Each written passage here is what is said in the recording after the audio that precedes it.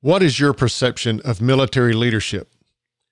Military leadership doesn't come from rank. It also isn't about barking orders or command and control type of authority. Stephen Morris joins us today on the podcast to share his experience in Army Ranger School, arguably the greatest U.S. military school related to leadership that we have. He's also going to share his time in training armies around the world on the subject of leadership. And I'm certain that he will clear up some of your misconceptions about military leadership on the podcast today. Welcome to the Rookie Leaders Podcast, the podcast of veteran leaders offering leadership lessons to newbies. Whether you're brand new to leadership or expanding your leadership responsibilities, this podcast will provide the knowledge and experience you need to lead courageously and effectively. This podcast is a production of the Credible Leadership Group, a coaching and consulting firm devoted to your leadership development, career advancement, and personal growth. Learn more at credibleLeaders.com. Now, here's your host, Michael Tanner. Well, hello there, friend. This is the Rookie Leaders Podcast. It's the podcast offering leadership lessons to newbies. My name is Michael Tanner, and with 30 years of leadership experience, it's my mission to help you become the leader that everyone loves and wants to follow. And that's so that you can positively impact business results and the lives of those you lead. Hey, today on the podcast, I'm thrilled to share with you Stephen Morris, who I mentioned earlier. He's going to join us today to share his experience in Army Ranger School. But then after that, he gets assigned the duty of teaching leadership to other armies around the world. And he's going to share that experience with you here on the podcast as well. And now, having retired from the Army, Stephen is teaching leadership through his company, Renowned Leadership. And I encourage you to check him out. You can find more out about Stephen at renownedleadership.com. And listen, you have to do this. You have to check out Stephen's new podcast. He started the podcast with his dad just soon after we recorded this conversation that I'm going to share with you here. And I remember talking with Stephen, and he told me about how he considers his dad to be a great leader. And I mean, think about this. You've got an Army Ranger who has taught leadership around the world to other armies and is now teaching it to the corporate world in his own business. He considers his dad to be a great leader. And now you have the opportunity to learn from both of them together on their podcast. So I encourage you to check that out. I will leave a link to their podcast in the show notes for this particular episode. But listen, before I get into my conversation with Stephen, let me quickly make you aware of our leadership calculator. You're listening to this podcast because you want to improve your leadership. And surely you recognize that to improve your leadership, you first have to measure your leadership. And our free calculator provides you an objective leadership score. It also gives you a detailed report on exactly how you can improve your leadership based on your results. You can head over to theleadershipcalculator.com to utilize our calculator. But for now, let's get over to my conversation with Stephen.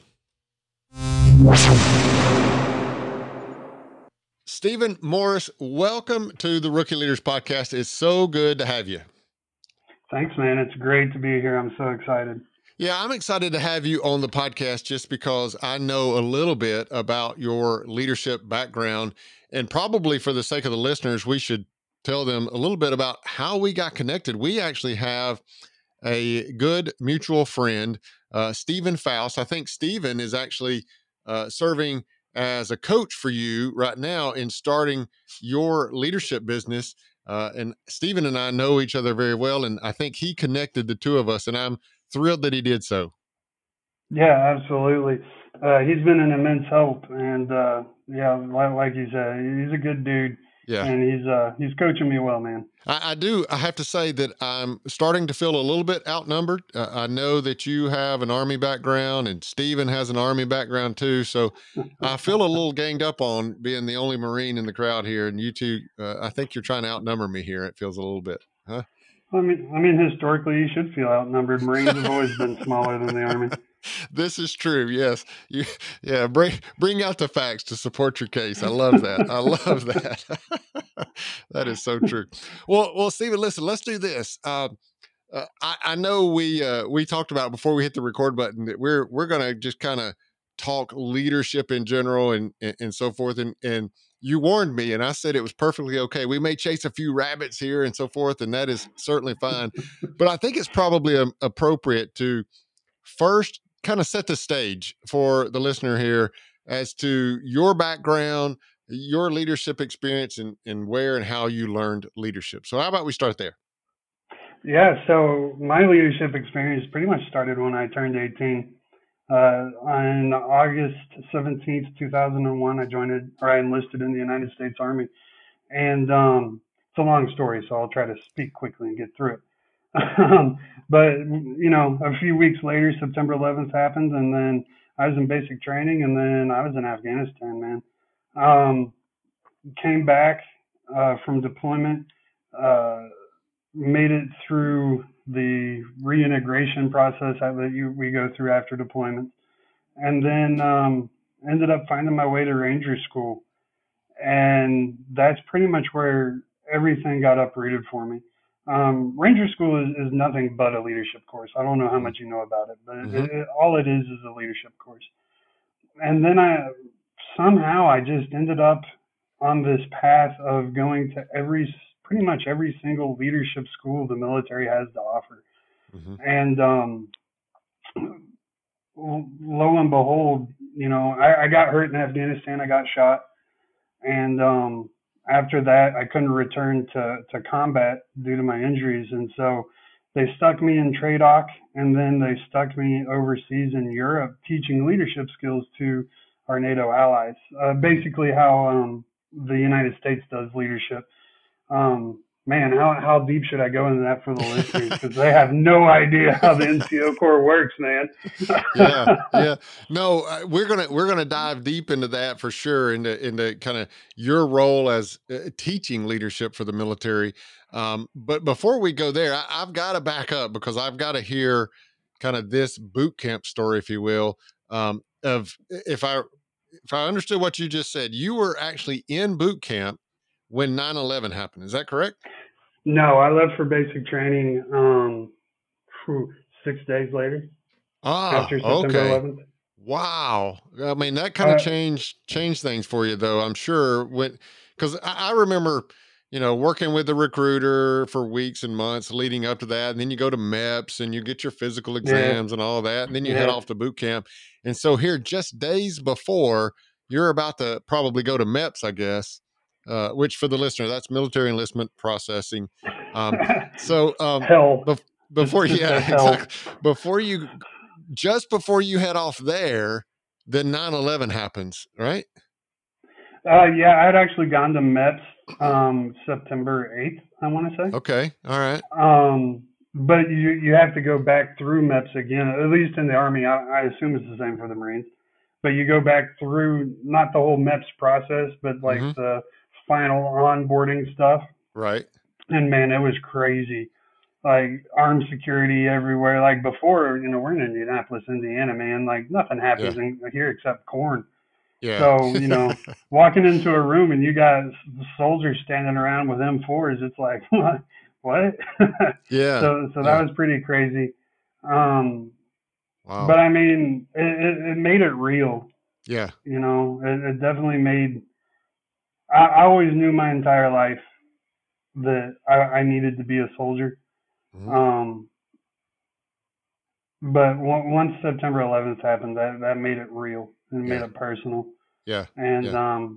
but then again, my reason for enlisting in the military, my after September 11th, my reason for being in the military, I'm sure like you, everything changed over time, Of where it course. became where everybody thinks we're all patriotic, and I am patriotic. I mean, you can't see it right now, but I got a flag hanging on the wall. I got a flag on my shirt.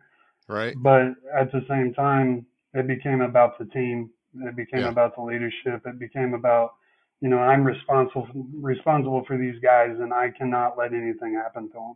Yeah. And so that's what kept me in the military for 16 years. Yeah. Yeah.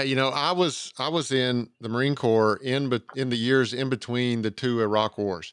And I just know that in those years, you trained extremely hard, but you always kind of had in the back of your mind this feeling of, man, we're not going to ever get to do anything.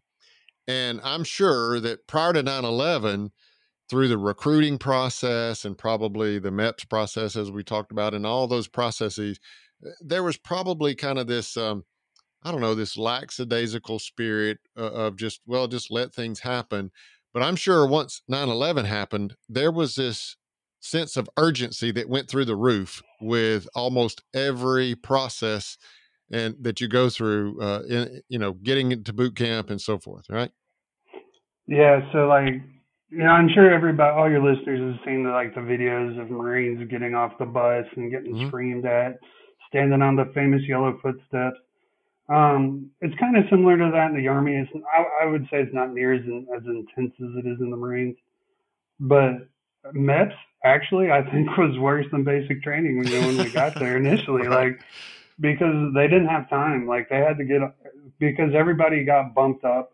Yeah. Every single um, what's the word I'm looking for? Every single company was maxed out to their Yeah. drill sergeant Yeah. recruit capacity because we were officially at war. And like I said, I would assume there's a lot of uh, shenanigans type things that happen, when you're in the hotel the night before you ship off Hmm. to basic or boot or whatever. Um, but for us, it wasn't really any of that at all. It was more kind of somber, like, Yeah. dude, we're going to war, man. Like, Yeah. what's going on?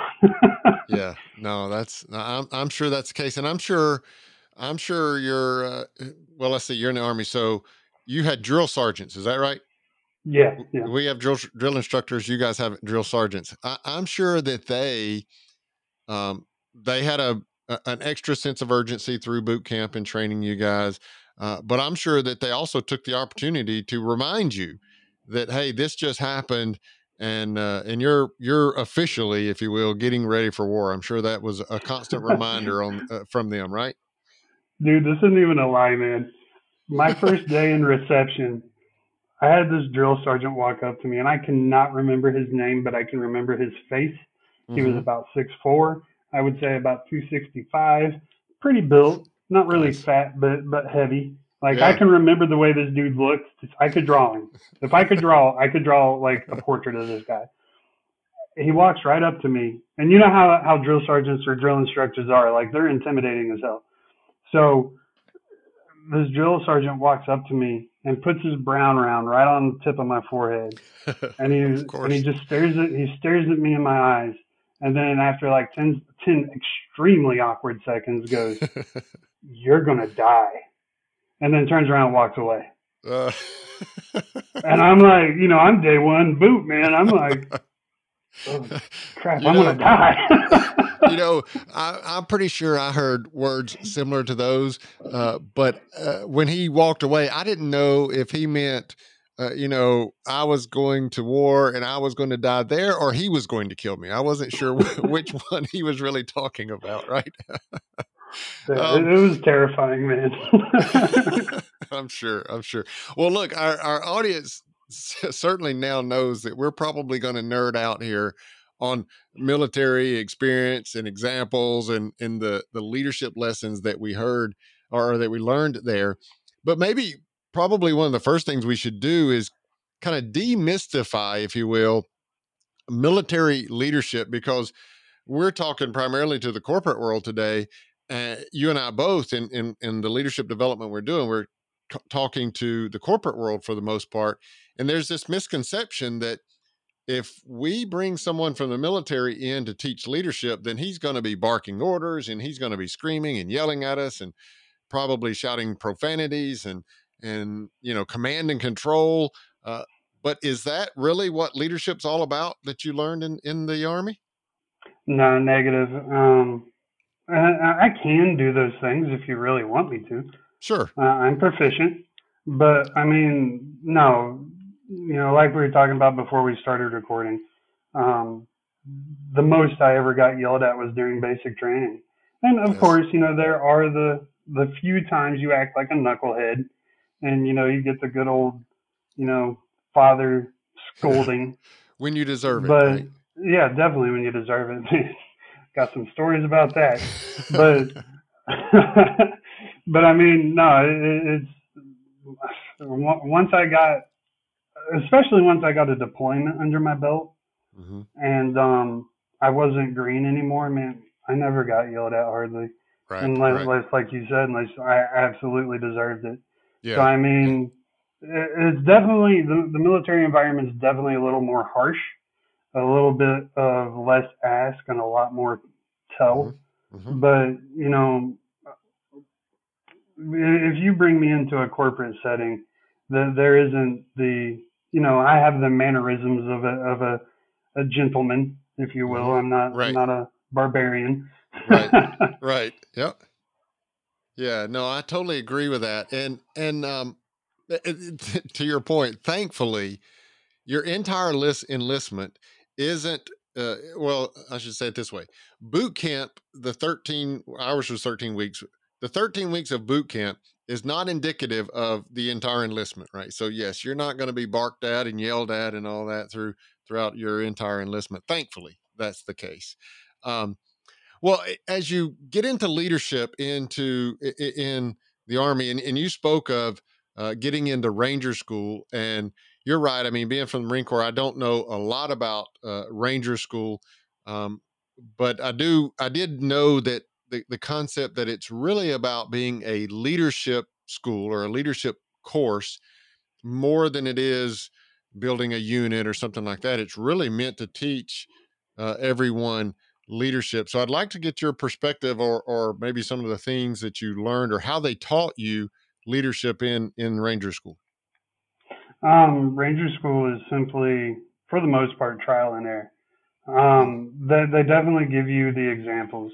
They give you the lesson, Hmm. but for the most part, as a lot of things in the military are, it's you learn by blunt force trauma. Mm. It gets beaten to your head. Yeah. And that's pretty much the way it is. It's long hours, no sleep, no food, and you're put in extremely stressful situations that you are not prepared to navigate. And you have to try to lead your team through it. You have to Yeah. try to work together as a team. If you're the leader of the team at that particular time or not, it's your responsibility to do what you have to do to help the team. And where a lot of people fail, especially in the corporate world, is they think they need a title to lead. Hmm. And that's one thing Ranger School really hammered, at least for me, it really hammered home is it doesn't matter if you're a private, it doesn't matter if you're a sergeant major or, the general of, the army. Hmm. You're a leader. At Yeah. some point, you need to be a leader. It's doing what you need to do when you need to do it. It's holding everyone around you to standard. It's meeting Hmm. deadlines. That's all the things required of a leader. So I mean, people. I really feel like people get off on this tangent that they need a title to be a leader Yeah. Yeah. when you don't, and that was the biggest takeaway for me from Ranger School. Yeah. Yeah. I think everyone, whether they have leadership experience or not, they understand the rank structure, right? I mean, they probably can't name all the ranks, but they understand that there is a rank structure, and they understand that if one person outranks another, then you follow that person's orders and so forth. But I at least I've heard this rumor, and so I want to ask you if it's true. But going into Ranger School, different ranks are brought into Ranger School, and it's my understanding that the cadre that's training you, that's teaching you, they don't actually refer to you by your rank, which is for the most part very very standard across the military. It's your rank plus your last name. That's how Hmm. everybody refers to you. But while you're in Ranger School, it's my understanding that they call everyone Ranger rather than calling them by their rank. And I think I get the philosophy that is, for the most part, to try to do what you're talking about, puts everyone on a level playing field. And then over the course of time, everyone is going to serve in the role of a leader, no matter what their rank is. Is all that rumor that I've heard, is that true? Yeah, I mean that pretty much hits the nail on the head. And the whole idea behind it, like you said, is everyone's equal. Hmm. You still have to obey customs and courtesies. You know, you can't Sure. just, you know, if you got a staff sergeant and you're a specialist, you can't just go cuss them out. But Hmm. um, you know, but a good leader shouldn't be doing that anyway. It shouldn't matter if it's because he outranks you or not. You treat That's right. everybody with dignity and respect. That's right. And Yep. so it can be a really sticky situation because, you know, being a specialist in a school where you're trying to lead a staff sergeant, who, for those who don't know, that's two pay grades higher Hmm. than what you are. So you're trying to lead someone with a lot more experience, a lot Hmm. more knowledge, and you know they've been around the block a time or two. And you're a specialist. That means you've been in the military for less than 4 years, Hmm. and you're trying to lead them. You know that's going to be hard. That's a sticky Yeah. situation. Yeah. So I mean, it's an experience, man, but Yeah. it's life changing for sure. Yeah. No doubt. I remember in my own corporate career, and maybe some of the listeners remember this. I can remember a time where um, I was on a software development team, and I had a leader that was a very senior leader. He had been in software development, and in particular in this company, in software development for dozens of years. I mean, maybe pushing 20 years probably. Just a brilliant guy. Um, but I got moved out of that team and over to another team to serve as a leader in this other smaller team, and then promoted from there into the larger team, to the point that now, much younger, but now I was his boss. At one time, he was my boss, but now I'm his boss, and he's got all of these years of experience under his belt, and so forth. And I just remember being very, very intimidated by that. Now, I have to say, he handled it incredibly well. It didn't seem to kind of phase him at all. He was okay with it. But I do remember very similar situation to what you're describing, even happening in the corporate world. So it does happen there as well. Um, well, let me ask you about something that I know to be true in the Marine Corps, especially in Marine Corps Officer Candidate School. And I wanted to see if it kind of plays out the same, especially in Ranger School. When you are in Officer Candidate School in the Marine Corps, then very similar to what you're just saying. I mean, everybody's on level playing field. There basically isn't a rank, and throughout the course, you're in these small teams, but everyone is going to serve the role of the leader of those small teams at some point in time throughout the course, throughout the school, right? And all of these are kind of missions that are set up. So you have this make believe mission that your team has to go out and accomplish, and you happen to be the leader this time on this mission, and you have these trainers that are observing you as you try lead your team in accomplishing this mission, and you don't necessarily know this as you're doing it, but I know this now after the fact. As you're doing that mission and your trainers are grading you, they're not even training or grading you on whether or not you do a good job in the mission, or whether or not you even accomplish the mission. What they're grading you on is how you, as the leader, lead your team in trying to accomplish their mission. On their grade sheet, there is not even a score for did you or did you not accomplish the mission. All of the criteria is related to how you led that team in trying to accomplish the mission. Is it similar there in Ranger School as well? As far as I know, I've never been cadre, but Hmm. as far as I know, yes, because I know guys that didn't even come close to completing their missions, but they still, you know, they still passed, they still pulled through. Mm-hmm. And you can only assume it's because they didn't, they met all their marks as far as leadership goes. Yeah. One of the big things where they try to get you is, loss of accountability. Mm-hmm. Because they have you out, like I said, no sleep, no food.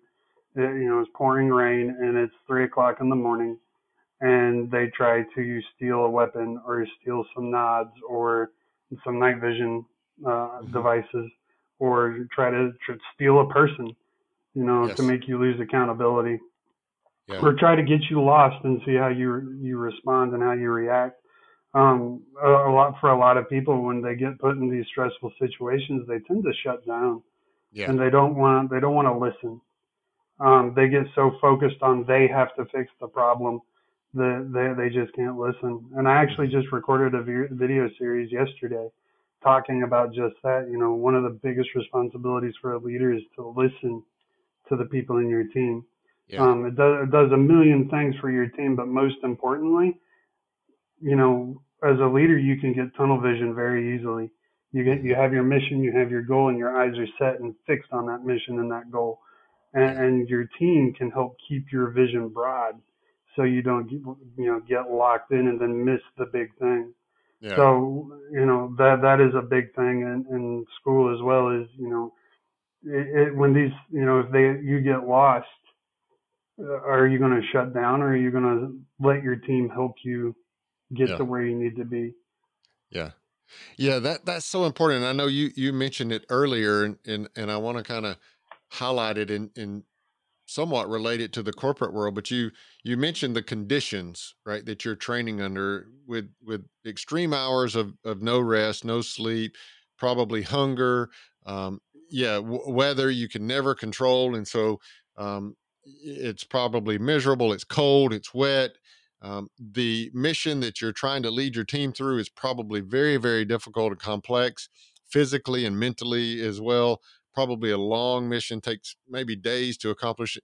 And throughout all of that, the whole purpose of putting you in such an extreme physical, mental, and emotional state is because I feel like that's where your true character starts to show itself, right? Yeah, I don't know if you agree with this, but I feel like this: almost anyone can be a decent leader in the best of times, right? yeah, But you take the worst of times and you put someone in those miserable because here's the reality too. It isn't just the leader that's miserable. It isn't just the leader that's tired and hungry and wet and cold and all. Everyone is, right? And hmm so not only are you trying to fight through your own issues, but then you're also trying to lead team members that are feeling the exact same way, right? yeah. Not only that, they're feeling the stress as well. I mean, Yeah. the stress may be heavier on you because you're the leader, but that stress trickles downhill, and you can Hmm. never forget that. When you're stressed, your team is going to feel that stress. So Yeah. I mean, you, and that's a hard thing to manage as well. Like, how much of that stress do you let trickle down to them? Do you try to block it all? But I mean, to me, stress is a good motivator. You Hmm. know, that's how I've always led in the military and in my Yeah. civilian life. Is I let stress motivate us, because pressure builds diamonds. Yeah. Yeah. So the biggest thing is, I'm your leader, and so I'm letting you feel all this stress that I'm under, and now you're feeling it, so you're under that stress as well. But I'm staying cool, I'm staying calm, and I'm staying collected. Yeah. So that's going to Yeah. kind of alleviate the worry that typically comes with stress. You feel this Yep. stress, but you're not worried about it because we're all cool, calm, collected, and we're motivated. So Yeah. we're going to win. Yeah, when you said that, you reminded me of a saying that we had in the Marines, and maybe you have it in the Army as well. It may be across the military branches, a very common phrase. But we had this phrase in the Marine Corps that embrace the suck, and basically what we were saying when we would say that is, so like you're painting the picture of this scenario where the whole team, we're all stressed out, we're all tired, we're all angry, we don't feel like we're accomplishing the mission very well, we're miserable, all of those things. And it's in one of those points where the leader would oftentimes say, "All right, guys, we just got to embrace the suck here, right? And Yeah. basically what we were saying was, hey, listen, it's just kind of like this verbal out loud acknowledgement. I know this sucks. But then there's this, you kind of follow that up with, the reality is it's going to continue to suck unless we get our act together and we push through this, and we accomplish the mission, right? And so it's just kind of that acknowledgement of, yes, this sucks, but let's pull ourselves together. Let's think of the better ideas. Let's think of the best solutions, and let's power through this. So to your point, it's that pressure or that stress that actually motivates you when you can do that as a leader. Did you guys ever say that in the Army? Embrace the suck. Yeah, embrace the suck, and then my personal favorite is if it ain't raining, we ain't training. Oh yes, we've used that before. Yes, too. Yes, I agree. It never Totally fails. agree. You can be Yes, in the middle of the worst drought in history. The minute yes, you step foot on that training field, downpour. of course. Yes, yes. No, I totally agree with that. I totally agree. But again, I mean, just a really, really important concept related to leadership. And again, that's why military leadership training, that's why they put you in such extreme conditions, is because that's where your true character, your true qualities and traits are certainly going to be demonstrated in your ability to lead the team. Um, well, let's kind of transition now out of Ranger School and get into your role in leading uh, other nations. And I'm really interested in this because while I didn't have any experience directly in training or teaching leadership to other nations, we oftentimes did get partnered up and paired up with other European nations and armies from European nations for the purpose of allowing them to train with us so that they could kind of experience that. But I'm really interested in your role in teaching them leadership. So tell us a little bit more about that. Yeah, so I ended up getting sent over to live in Germany. I Hmm. was there for 5 years, and basically, I traveled around most of Europe, man, just training the foreign countries' military, and it wasn't like training their entire military. So Hmm. let me say it like this. For the listeners, the United States military is completely different than any other military I've ever encountered in the world, and that the rank structure is broken down into two parts. You have your commissioned officers, who are your captains, your majors, your generals. Those guys pretty much are solely responsible. They are responsible for commanding, but their biggest thing is planning. They plan, Hmm. they control logistics, and they do all that. And then they issue the orders to the non-commissioned officers, which are your sergeants, your staff sergeants, sergeant majors, so on and so forth. And their responsibility is to train and equip the soldiers to carry out the officer's mission. So, because we have a divided power system like that, our military is, I think it's safe to say that our military is the single most efficient military in the world when it comes to its leadership structure. And other countries during the wars would see how we operate and, like, man, like, that lieutenant doesn't have to worry about all these things happening in his platoon. Well, why is that? Well, because we have Hmm. NCOs that take care of that, non-commissioned officers. So they started asking questions, wanting to, find out more. And so ultimately, what we did as the wars were starting to wind down is send teams over to just work with these NATO allies and be like, hey, this is how we do it. And, Hmm. you can watch us, we'll train you guys a little bit, and then you can incorporate it however you want. And so I got to do that for, like I said, 5 years, and it was the single most amazing job I've ever had. Yeah. And Yeah. that's what really got me just crazy passionate about leadership. Yeah, I couldn't agree with you more. Now, I know that I'm probably an extremely biased opinion here, but I believe that when it comes to military leadership, there is no stronger leadership than that NCO level, non-commissioned officer level of leadership, or maybe, well, in the Marine Corps, we also had a staff NCO, staff non-commissioned officer level of leadership. But I think that is where the strongest leadership happens, especially in the Marine Corps, but I'm sure across the military in general, is in that non-commissioned officer ranks. And essentially, what you and I couldn't agree more that I experienced the exact same thing in other militaries where they had a very centralized command approach to leadership. So to your point, it was the commissioned officers.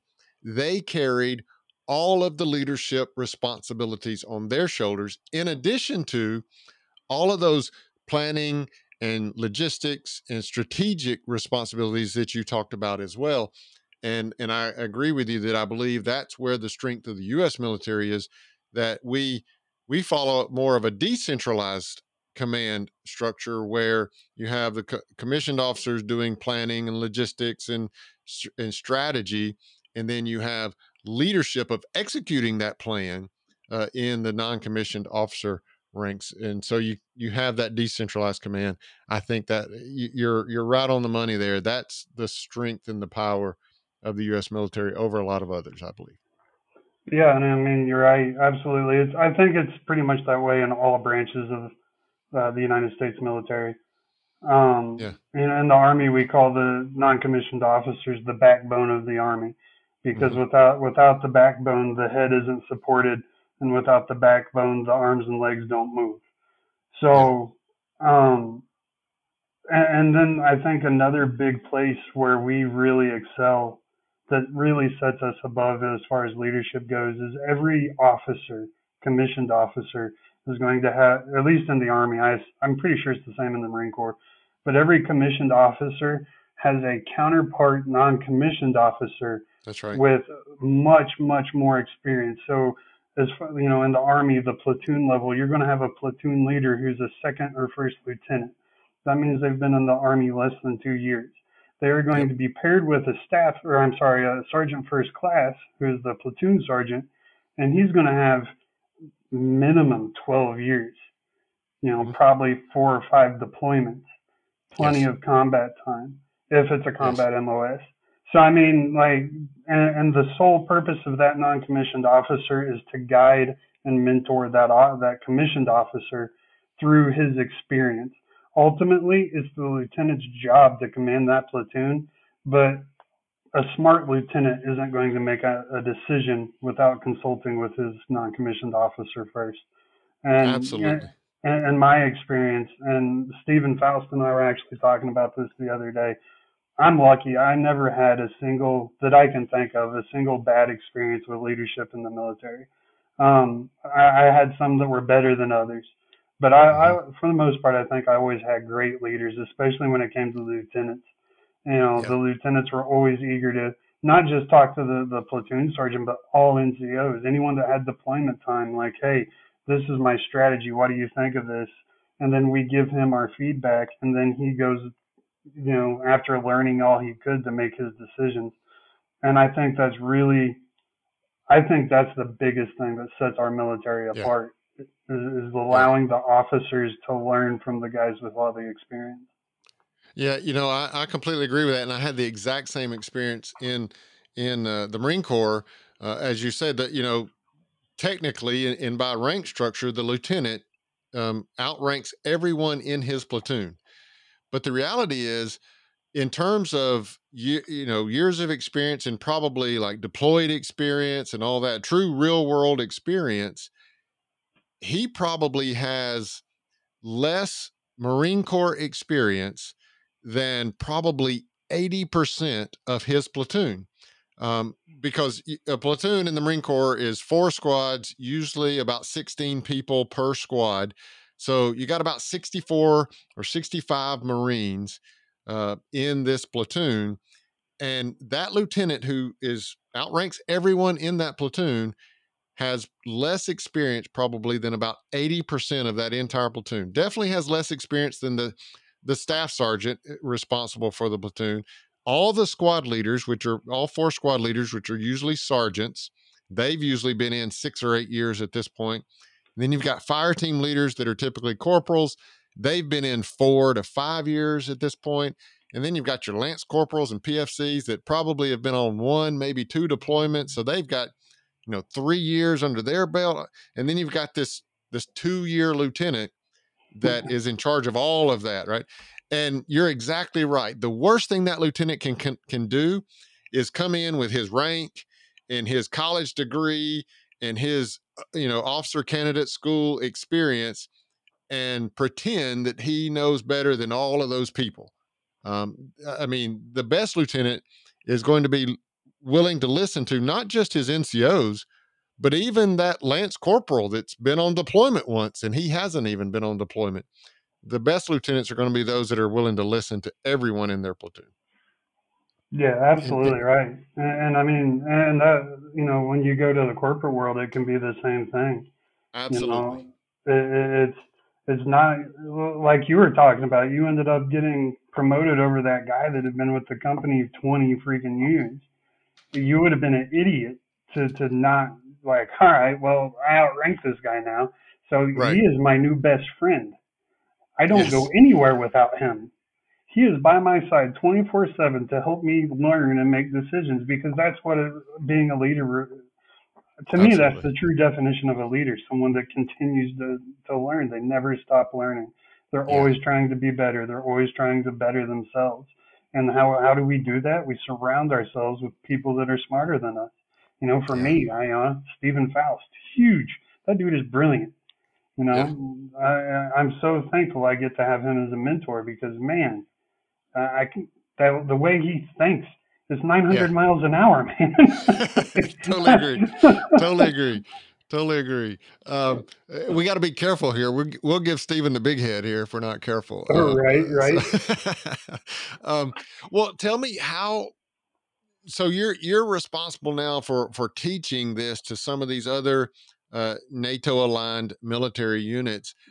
How well did they receive this idea of, I'm calling it decentralized command is a general concept, but how well were they receiving this idea of some within your enlisted ranks, they can be leaders also? Depends on two things. It depends on the country, Mm-hmm. and it depends on the rank of the Mm-hmm. person we're talking to. Yeah. Typically, the older officers, they didn't like it so much. Even some of Yeah. the older NCOs, because I mean, other militaries still have NCOs. They just have no authority and no power. Right.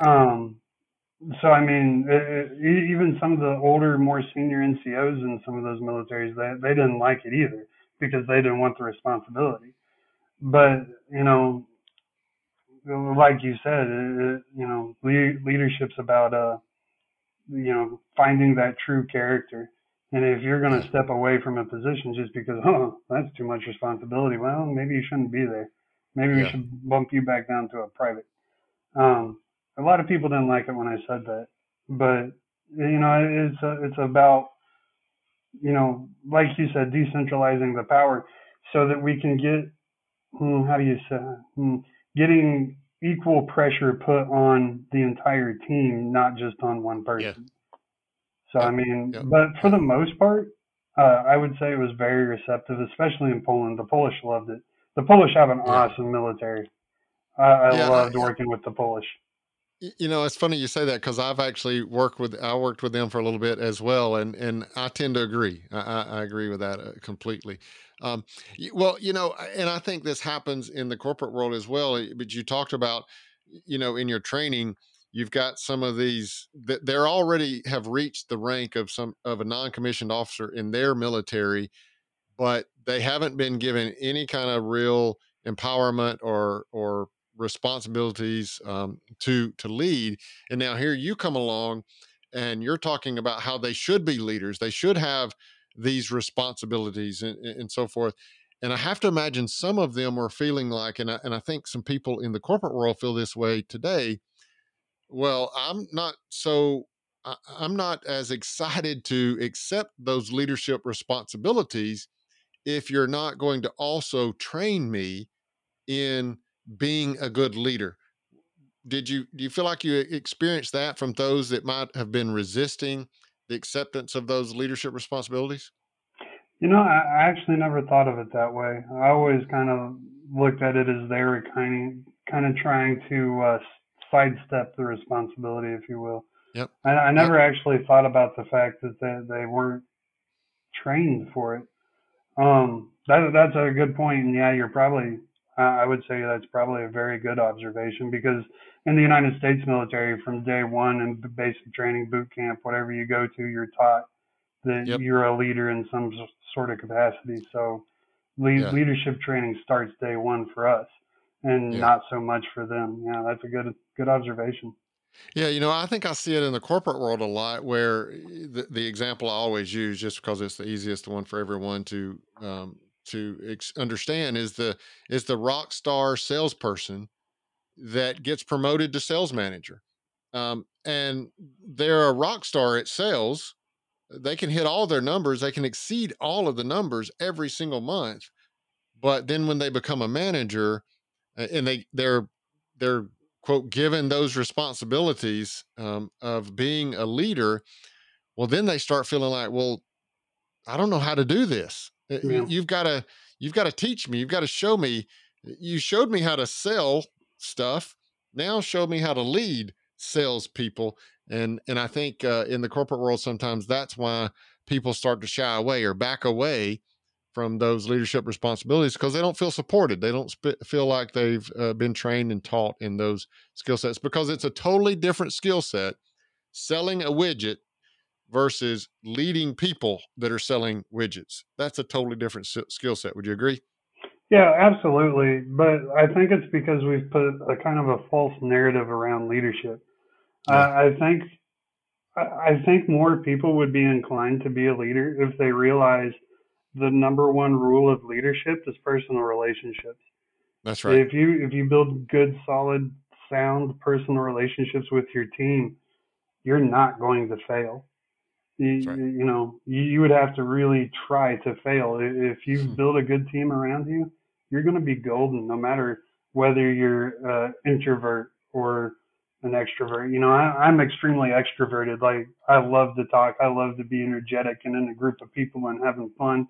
My Mhm. wife, that makes her cry almost literally. But I can relate to your wife. She and I would my, get along well. my wife is a great leader. She's because she takes time to really get to know people. I Hmm. would say she's probably a better leader than me, in my experience with her in the corporate world. Yeah. Because she really puts in that time to build personal relationships with her people. Yeah. And I think if people understood that more better, they wouldn't be so scared to take that plunge. But you're absolutely right. We send people out of college. They have a college degree into the corporate world. They know how to do their job, and they are really good at their job. And then it's like, okay, well, you're really good at your job, so you're promoted. But we don't take the time to train them on Yeah. how to build those personal relationships, how to build that team. Yeah. So we set them up for failure. Yeah, no, I couldn't agree with you more. I mean, I say it very simply all the time. Leadership is about relationship. And I agree with you that too, that, there's this false narrative, or there's these misconceptions that we have as about leadership. And we think, well, if I'm the leader, then I have to have all the right answers, and I have to know everything, and I have to be the best at doing all of these things that my team does. And none of that's true. To be an effective leader, as you said, you just got to be capable of building good relationships with those team members. So I love that. I so appreciate you saying that. Well, tell us. I know we have just a few minutes left here, so tell us a little bit about what you're doing today, right? So I know you've gotten out of the Army now, and I know you already talked about how you are very, very passionate about leadership and teaching leadership. So share with us a little bit about what you're doing today in the world of teaching people leadership. Yeah. So we'll do, if it's okay. We'll jump back a little bit to right when I got Sure. out. Um, you know, being in the army, I'm sure you can relate to this. You're around people all the time that are alpha. They're motivated. They're driven. They have Yeah. a sense of purpose. They don't doubt themselves. And even the introverts. You said you relate to my wife. That means you're an Hmm. introvert. You still excel Hmm. because that's what's forced out of us. That's what we're trained to be like. Right. So I went from this atmosphere of, just extremely driven, motivated people to the civilian world of 9 to 5. Yeah. Like, Right. can I go home yet? Do you know how many Yeah. times I asked my boss in the Army if I could go home? Never. Well, I know what the answer was if you did. So, I mean, like, I went from that to, can I go home? I don't feel good. Like, I have a headache.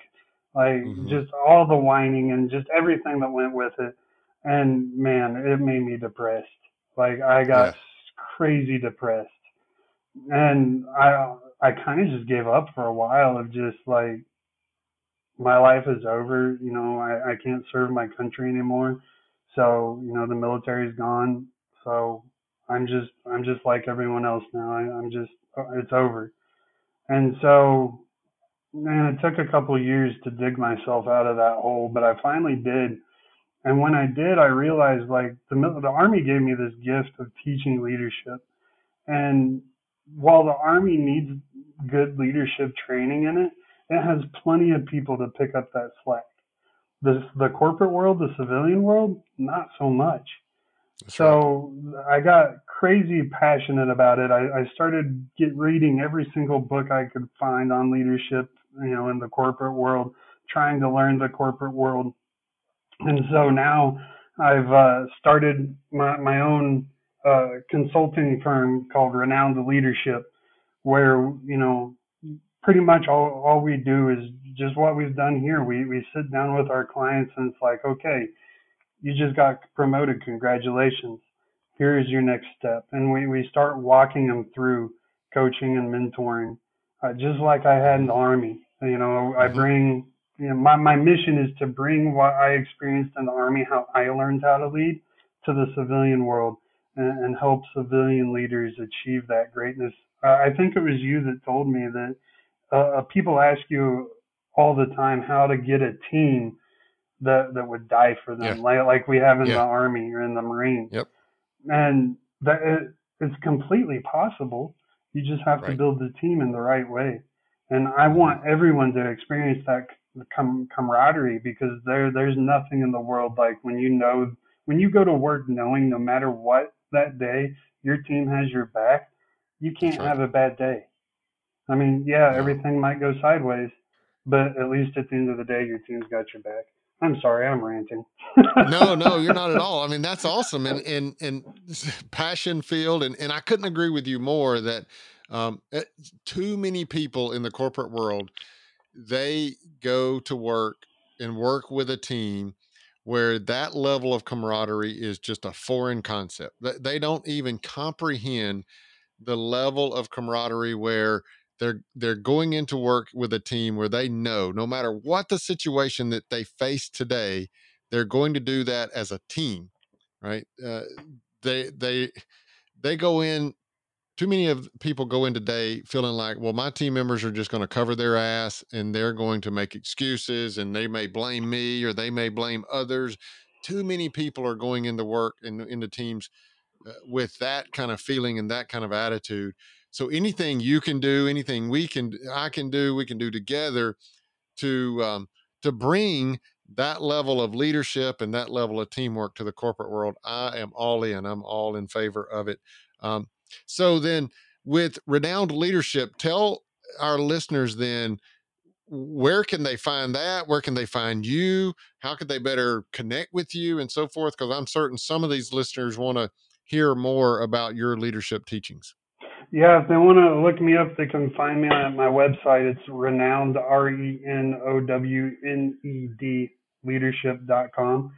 Um, they can pop in on my website. You can even shoot me an email to my email. It's sjmorris, SJMORRIS at renownedleadership.com. Shoot me Awesome. an email, and man, I'm passionate about leadership. If you just have a simple question, hit me up. I'll be Yes. happy to answer your questions. Like, Uh, it's important. Awesome. Awesome. Well, Stephen, listen, I will put links to your website and your email address and all that. I'll put links to that in the show notes for this episode of the podcast, so the listeners can find it there as well. Because I'm sure that some of our listeners are going to want to reach out to you. And as we depart, let me just say this, Stephen, thank you so much for your service, and thank you for sharing your time and some of your wisdom with us here on the Rookie Leaders Podcast. I know that we are all better leaders having spent some time with you. So thanks so much for your time. I appreciate it, man. Thank you so much for having me. Well, there you have it, my conversation with Stephen Morris. Man, I really enjoyed that conversation. As you could tell, he and I could really nerd out on the military experience and our lessons learned on leadership in the military. That was such a great conversation I had with him. Let me give you just a couple of, or a few of the key takeaways that I took away from the conversation that I had with him. He talked about in Ranger School how one of the lessons that was taught in all of the missions that they were on was this focus on maintaining accountability. He talked about how they put you in these extreme conditions where you're very fatigued and miserable and so forth. And that's when you're going to kind of lower your guard and you're going to lose some accountability. It may be accountability of your equipment or your people or your mission, and how important it is to stay focused on maintaining that accountability. And then I also took the note, he actually mentioned this twice, once when he was talking about Ranger School, but then also he mentioned it again about how he was teaching other armies around the world. And he made the emphasis on leaders must listen to those on the team members. Leaders must listen to their team members. We talked about how in the military, you have those commissioned officers, as well as you have the enlisted, the non-commissioned officers, and how even though the commissioned officers outrank the enlisted, it's super important that those leaders, those commissioned officers, are willing to listen to the experience and the knowledge of those enlisted team members on their team. And in the corporate world, that is super important as well. Yes, in the org chart, you outrank them, but it's so important as a leader that you listen to your team members. And then he talked about one of the major teachings as he taught other armies around the world was this idea of decentralized command, and that whole, yes, you have commissioned officers, but then you also have the non-commissioned officer ranks that are responsible for execution and so forth. And that is super critical in the corporate world as well, this idea of decentralized command. Every single decision cannot come through you. You've got to train up other leaders as well. I think it was John Maxwell that said, the responsibility of a leader is to create other leaders, not to create followers. So you have to create this idea of decentralized command, give some leadership responsibilities to other team members on your team. And then lastly, I'll just say your call to action, you've got to connect with Stephen. Be sure you check him out on his website, renownedleadership.com. Again, you'll see a link in the show notes for this particular episode. And again, you've got to listen to his podcast. I mean, the idea that you've got this Army Ranger who regards his dad so highly as a great leader, and now you've got the two of them bantering back and forth on the topic of leadership. You stand to learn a lot from the two of them on their podcast, so I encourage you to check that out as well. And again, you'll find links to his website as well as their podcast in the show notes for this particular episode. You can go to rookieleaders.com. And this is episode number 112. You'll find links to their website and their podcast there as well. So I hope that's helped you. I hope you've gained a lot of leadership knowledge from Stephen and his experience. Know this, until I speak to you again next time, remember that I love you because that's what leaders do, and I want you to be blessed and lead well. This episode of the Rookie Leaders Podcast has ended, but never fear, you can find other binge-worthy podcasts and episodes at rookieleaders.com. If you like this episode, please rate and write a review in iTunes. If you haven't already, please subscribe to the podcast. And remember to share this episode with your friends and colleagues looking for leadership lessons of their own. We appreciate your support. For more great leadership content, head over to credibleleaders.com.